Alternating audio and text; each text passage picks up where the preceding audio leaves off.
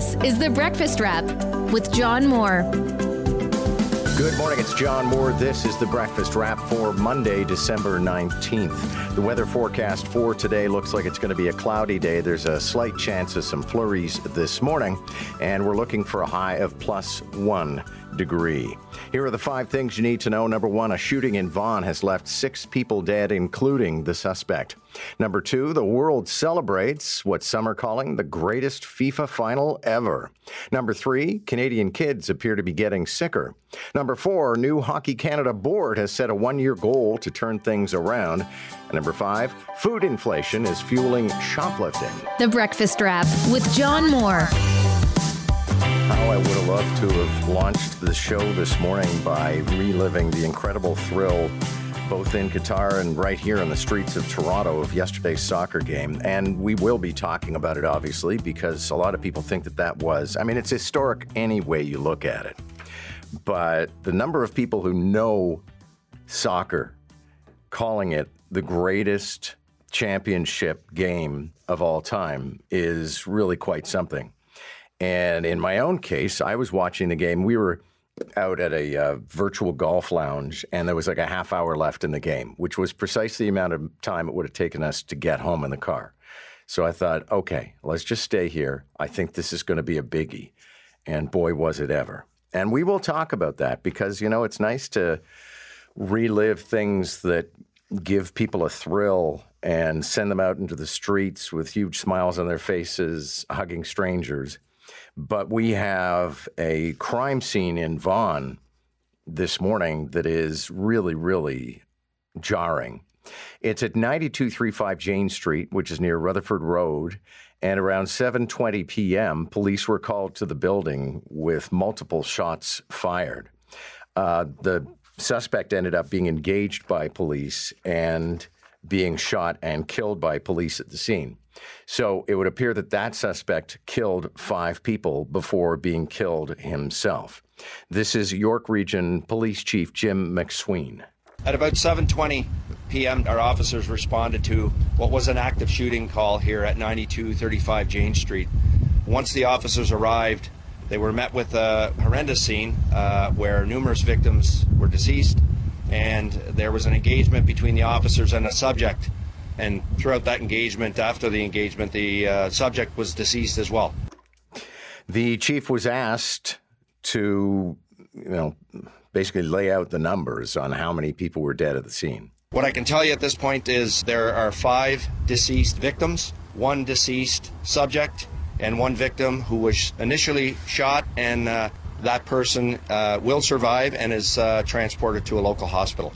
Now, the big question, of course, is who was the shooter? What was the motive? Who were the dead? And initially, I think some people thought, there could only be 2 scenarios. One is, sort of one of those random shootings where somebody wants to take a whole bunch of people out. But things like that don't generally happen in condo towers. The other was that maybe this was a shootout between gang members. But our friend Joe Warmington at the Toronto Sun has been messaging us, and we're going to have him on live on the show this morning because he's been working this story. And he says the evidence he has so far is that the shooter is a man in his 70s, and he was a member of the condo board of directors who was in a legal battle with people in the building. So if the math adds up, then that is somebody going on a rampage over some sort of perceived dispute and taking out either other members of the board deliberately or just going after people in the condo tower in order to wreak the greatest amount of havoc and misery.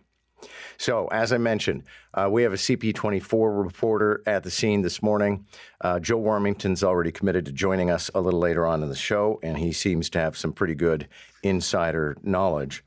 But this is, don't even have the adjectives. It's just, it's a tragedy, but also not something that we've been noticing over the last while, and we'll talk about it on the show this morning and elsewhere, that there has been an uptick in violence in the city of Toronto and in the GTA.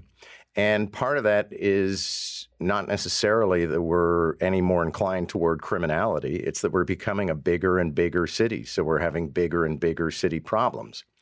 But, mass shootings are not that common. They happen in Canada, but they're not all that common. And in this case, the thing is, the SIU, the Special Investigations Unit, is on the scene because this was a police-involved shooting. The presumed gunman was shot dead by police at the scene. And whenever the SIU comes into play, then all of a sudden there's such an incredible clampdown. I don't even think we can expect a police briefing this morning or any further information from the scene. However, reporters talk to people and they get stories from inside of the building. And in all likelihood, we start to build a better impression of what happened there last night. It certainly mars what should be one of those days where you wake up and you go, yeah, that's why I still feel good. Yesterday's soccer game was an extraordinary affair. And if a civilian like me, who isn't even a big soccer fan, can watch a game like that and yell out loud numerous occasions, it was a lot of fun. It's one of those things. And that's what, sports is, right? Like I said, we were at this swing golf lounge where we go every Sunday and play virtual golf. And then bay after bay after bay, all of the players would step away from their golf games and start watching the game to the point where everybody gave up on playing and everybody was just screaming and yelling. And then you're joshing back and forth and you're celebrating together. And then people find out they're rooting for different teams. So there's some false rivalry. I think this clip, though, of an Argentinian play-by-play guy kind of gives you the thrill that ran through everybody, but especially Argentinians.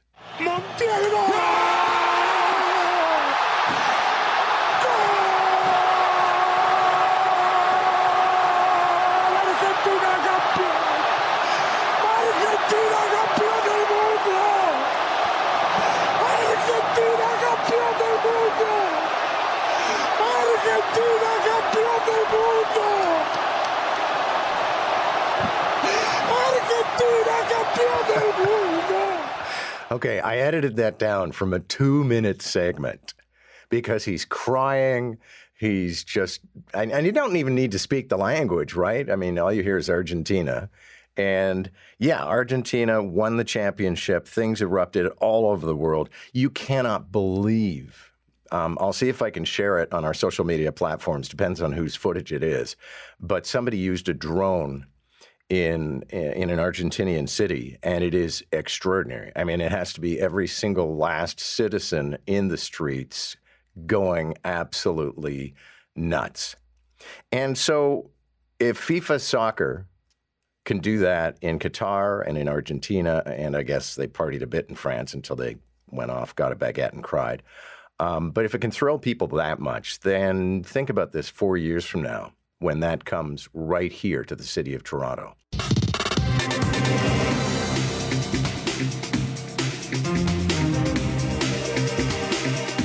Time now to say good morning to John Moore, News Talk Radio 1010, to see what's on his mind to start the day. Good morning, John.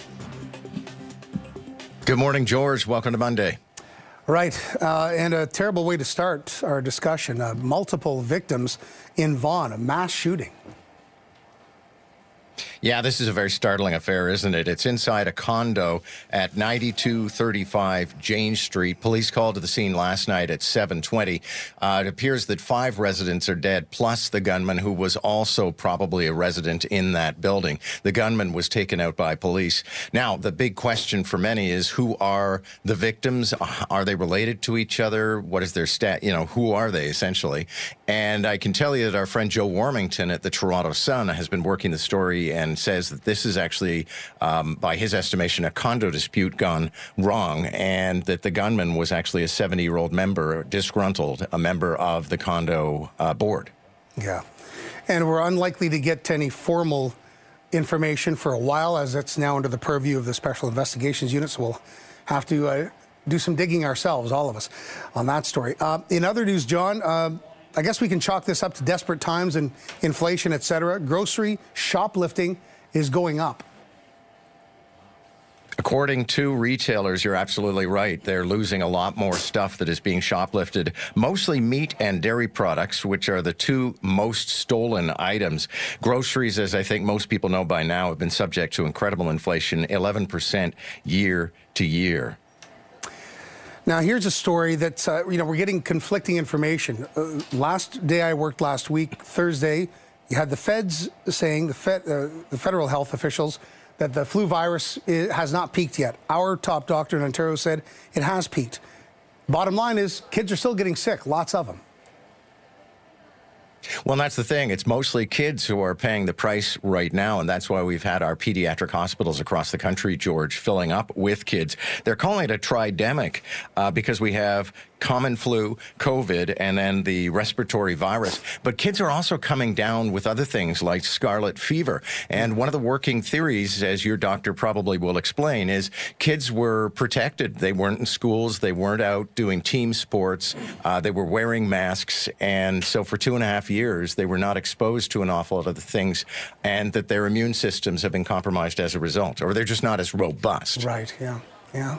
Basic immunity requires constant bombardment. Argentina, boy, what a World Cup game. Maybe the best soccer game I've ever seen. Yeah, and you know soccer so much better than I do. I was watching it as a civilian, but I just couldn't take my eyes off of it. And, we have France barely showing up, and then all of a sudden tying it up 2-2, and then we get to 3-3. Then we get to the shootout, and in the shootout, Argentina wins. It's a storybook ending, especially for their 34-year-old Lionel Messi, because that's it for him. And then we all have this to look forward to. If you see how much joy this brought to the streets of Toronto yesterday, imagine what's going to happen when it happens in our city 4 years from now. Just imagine, 14 more teams will be participating, 16 more teams, so it'll be a bigger affair, and cannot wait for the World Cup to come here. And finally, John, one of the salty snack staples out there is going to be no longer available here in Canada. This is something people started to notice a couple of months ago, and it's been confirmed that bugles, which most of us grew up with, and let's face it, every one of us put them on their fingers to make the claws, are no longer available in Canada. It's a very competitive business, as a lot of people may know, when it comes to snack foods, and there's only so many we can put on the shelves, and occasionally a producer will just say, it's not worth my while to ship this off to a place where I don't even think I can get the shelf space. I can tell you, though, George, we've been doing some investigating, and apparently there's a salty, crispy, horn-shaped corn snack that you can find called tongeri corn, and it's usually stocked in Japanese retail outlets. So you may be able to find something that substitutes for bugles. I knew I could count on you for a substitute, because I don't want to live in a world without bugles. Well, bugles are one of my things. Me too. Hey, John, thanks very much. Good chat. Have yourself a good day and a good show. That's George Lykojanis, our friend over at CP24, our sister television station. You're listening to The Breakfast Wrap with John Moore. And the breaking news is something, it's not unknown in Toronto to have mass killings, but it is always going to be shocking. 6 people dead, 5 of them murdered apparently by a man who was then shot by police. This is the York Region Chief of Police, Jim McSween. One of our officers did discharge a firearm. I can confirm that. And as a result, the subject is deceased, and the SIU will take it from there. The SIU, people always sort of say this reflexively. It's like an F key, I think. The SIU has invoked its mandate. But, I mean, the way that works is if there is a police-involved injury or killing, then the SIU, Special Investigators Unit, has to take over the whole thing to establish whether or not, I don't think we use that language in Canada. Don't they say it in the States, just like righteous kill or whatever, where they say, no, listen, the officers did everything they could, and this person was killed. Yes, unfortunate, but it was, the police are not guilty of misconduct or anything. And certainly in this case, if what Joe Warmington from the Toronto Sun is telling us is true, then this is a case of a man who flipped out over some sort of grievance with his condo committee and then started shooting his fellow condo dwellers. And I guess the only story that will be told moving forward will be, who are these people? Are they related to each other? Did he actually target other members of the condo committee? Was there actually a condo committee meeting happening? Or did he just go after other residents in the building? So we're not going to know for a good long time through official channels. But at 6:05, we'll be talking with our crime specialist, former homicide detective Mark Mendelson. 6:35, we're going to talk with the Toronto Sun's Joe Warmington, who spent the night working the story as well. But 5 seemingly innocent people are dead. And one person, the presumed gunman, shot dead by police. One other person rushed to hospital with injuries. Then we get to, it was a kind of a good week for Toronto Police Service in terms of rounding up people that we only had blurry photographs of, but who we needed to get off the streets. And the latest in that is Toronto Police arresting a suspect in connection with 2 random attacks that happened on the subway. First incident, this was at Kennedy Station. First incident happened on December 15th. Around 10 p.m., the suspect allegedly approached a male passenger, began attacking him by punching him. About an hour later, the suspect approached a female passenger on the subway, again at Kennedy Station, began attacking her by shaking her. Suspect stole her headphones and threatened her. Charges have been laid against a 25-year-old arrested on Saturday, charged with robbery, assault causing bodily harm, and uttering threats. And perhaps it's overly charitable in these cases, but they seem to have a bit of a through line, which is that these people may be having mental health problems. And then you get to, I think it's New York City, where they're shifting the policy. And I think we've probably shot past the place in Ontario where we would ever back up on the way things are now. But it was decided many years ago, if you didn't want to be locked up in a mental health facility, you could not be. You could not be locked up against your will. And, as long ago, I'd have to look it up because it was years ago I wrote about this case for a television script. But there were 2 women. And they actually went to the hospital and they said, we think we should be locked up. And then one of them changed their mind. And so they left the hospital. And then out of nowhere, they plunged a knife into the chest of an undercover police officer sitting in a vehicle and killed him. But that's, if we're going to have a society where, and I think, wow, it's a major philosophical an intellectual exercise to decide whether or not people should be confined against their will. But at the moment, the price we seem to be paying in terms of random violence on the streets of Toronto is astonishing. On the show this morning, because a lot of these attacks have been taking place on public transit, we're going to be speaking with a representative for the effectively transit workers.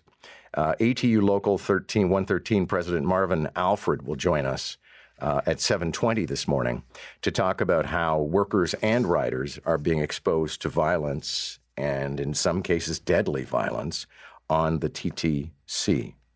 So I was mentioning Elon Musk.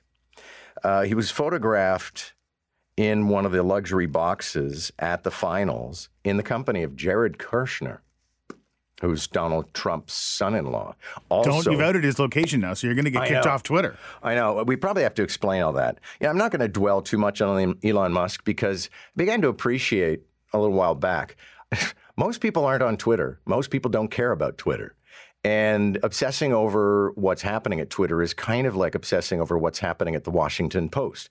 It's compelling, but it's not really of complete general interest. However, when the richest guy in the world takes over a platform and then starts tweeting in a bizarre combination of like a banal British tea lady, where he just sort of asks abstract questions, like what he hasn't asked, what is your favorite cat, but he might as well.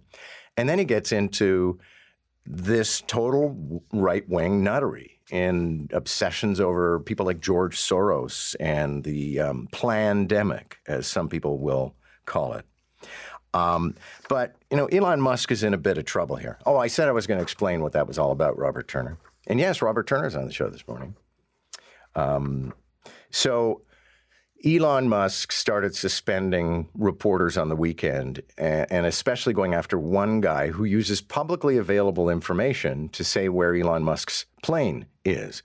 And as you may know, there are websites where they give tail numbers on planes and yacht numbers, and you can find out where any of these yachts or planes are. Elon Musk said that was a security threat to him because somebody was disclosing his whereabouts, and so he kicked that guy off Twitter. And then he turned up at the stadium at the finals and kept tweeting out pictures saying, look where I am. And people said, oh, so you're disclosing your location? Are you doxing yourself? But there's some problems for Elon Musk, one of them being the lack of measure to all of this stuff. I mean, it would seem that right-wingers were upset about how they thought Twitter favored liberals. So now, in the name of fairness, what they want to do is kick liberals in the butt. So listen, either you're in for free speech or you're not. But the other problem would be this. His main company, Tesla, stock opened the year at $400 a unit, now at $150. And lest you think, yeah, but the whole market's had a bit of a crap year. Yeah, not like that. The market is not down by that much. Also, it's not a free speech issue. Twitter's an entity unto itself. Oh, it has the terms of service. So, you don't have the right to freedom of speech on Twitter. If it's Twitter kicking you off, as long as it's not the government kicking you off, you're all good. Yeah. There's so many crazy issues. And Twitter is not, it's not the public square. It may seem like the public square, but it's actually becoming, increasingly anyway, a very unpleasant and stupid public square. All right, Robert Turner. Let's turn aside momentarily from the unpleasant news this morning and the violence in our community and return to the elation that was felt around the world, except if you're from France. That was sad for the French. But you know what? I realized I was watching this game and I wasn't really rooting for anybody. I was with a friend. I mean, French waiters have kind of put me off France. But I was with a friend who has roots in Argentina, so we were kind of rooting for Argentina. That almost got us into a bit of a conflict at the bar we were in. But anyway, on the streets of Toronto, which obviously has an awful lot of soccer fans and an Argentinian community, Vaughan Morris was tapping into some of the excitement. And in 2022, the world champions are Argentina. From Qatar's Lusail Stadium to the streets of Buenos Aires, tears of joy as Argentina captures its first World Cup since 1986. This path to glory was winding, an unforgettable on-pitch epic. This might be one of the best World Cup final matches of all time. It took extra time, then penalty kicks to crown a victor. A virus had been plaguing the French squad, the defending champs. You could just see it in their legs in the first half. They just didn't have it, but they needed that hope, and they got that glimmer of hope with that Mbappe penalty kick in the 80th minute. Less than 2 minutes later, a volley from Kylian Mbappe evened the score and put Argentina's cruise to victory in doubt. The 23-year-old phenom netted a hat trick, but it was bitter disappointment for French fans. This was superstar Lionel Messi's moment in the sun, an exclamation point on the career of one of the greatest players the game has ever seen. With the final goal scored in Qatar, the ball has been passed to the Americans. They'll host most of the next tournament. We could not be more excited to host 4 years from now in partnership with Canada and Mexico. The next World Cup. 10 matches will be played in Canada. It's going to be a massive moment for the Canadian men's team and soccer in this country as a whole. The fact that, the biggest sporting event on the planet is going to be played on Canadian soil. Kickoff for the next World Cup is in June 2026. That's a long time from now. Well, it's 4 years, but, maybe the crosstown will be done by then. A few things to set our hopes on. Yeah, because I'm sure the plan to bring the World Cup here won't have lots of budget overrun, too. Yeah. Well, but it also doesn't seem like it's not like the Pan Am Games where we're building all sorts of brand new facilities. I'm sure we're going to clean a few things up and maybe Smart Track will be working. Who knows? We do have to expand BMO Stadium. But if I understand that story correctly, and I should ask Bob Richardson, since he's a News Talk 1010 contributor and he's with Soccer Canada, but I think the extension of BMO is going to be a temporary affair. And that's something that's been pioneered at some Olympic Games over the last couple of cycles, because one of the biggest problems is there is a requirement that you build a stadium of a certain size in order to have the Olympics.